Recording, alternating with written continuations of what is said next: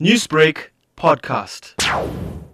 The 4 prisoners were to hang on Saturday, but a Delhi court ordered the delay as some of the men still have legal options to appeal their sentences. Social activist Purnima Advani called the postponement a cruel joke. Court should lay down the law very straight on this matter, call for the files from the court and give its final ruling.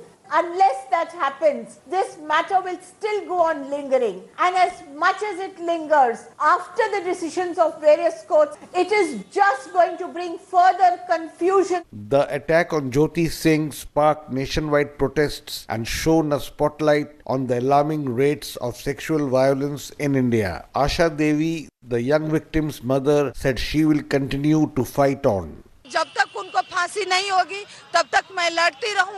I will keep on fighting as long as they are not hanged.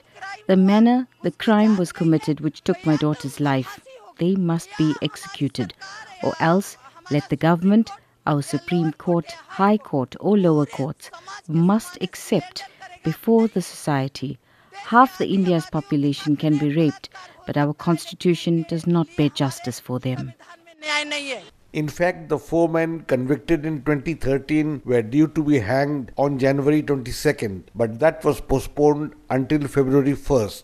And politician Preeti Singh blamed the national government, which came to power in 2014 partly on the promise of women's safety. 6 years we've had a government with a handsome majority and they did nothing to change laws. The country has been asking for capital punishment, but there has been no method created, and it's not just this one case. It's heard that there are cases pending since 1990s which are still on the death row and those people have not been hanged. A 5th convict was found dead in jail in a suspected suicide, while a 17-year-old accomplice spent 3 years in a juvenile detention center and is now a free man, thanks to India's archaic laws. For Newsbreak, this is Rana Sen reporting from New Delhi. Newsbreak, Lotus FM, powered by SABC News.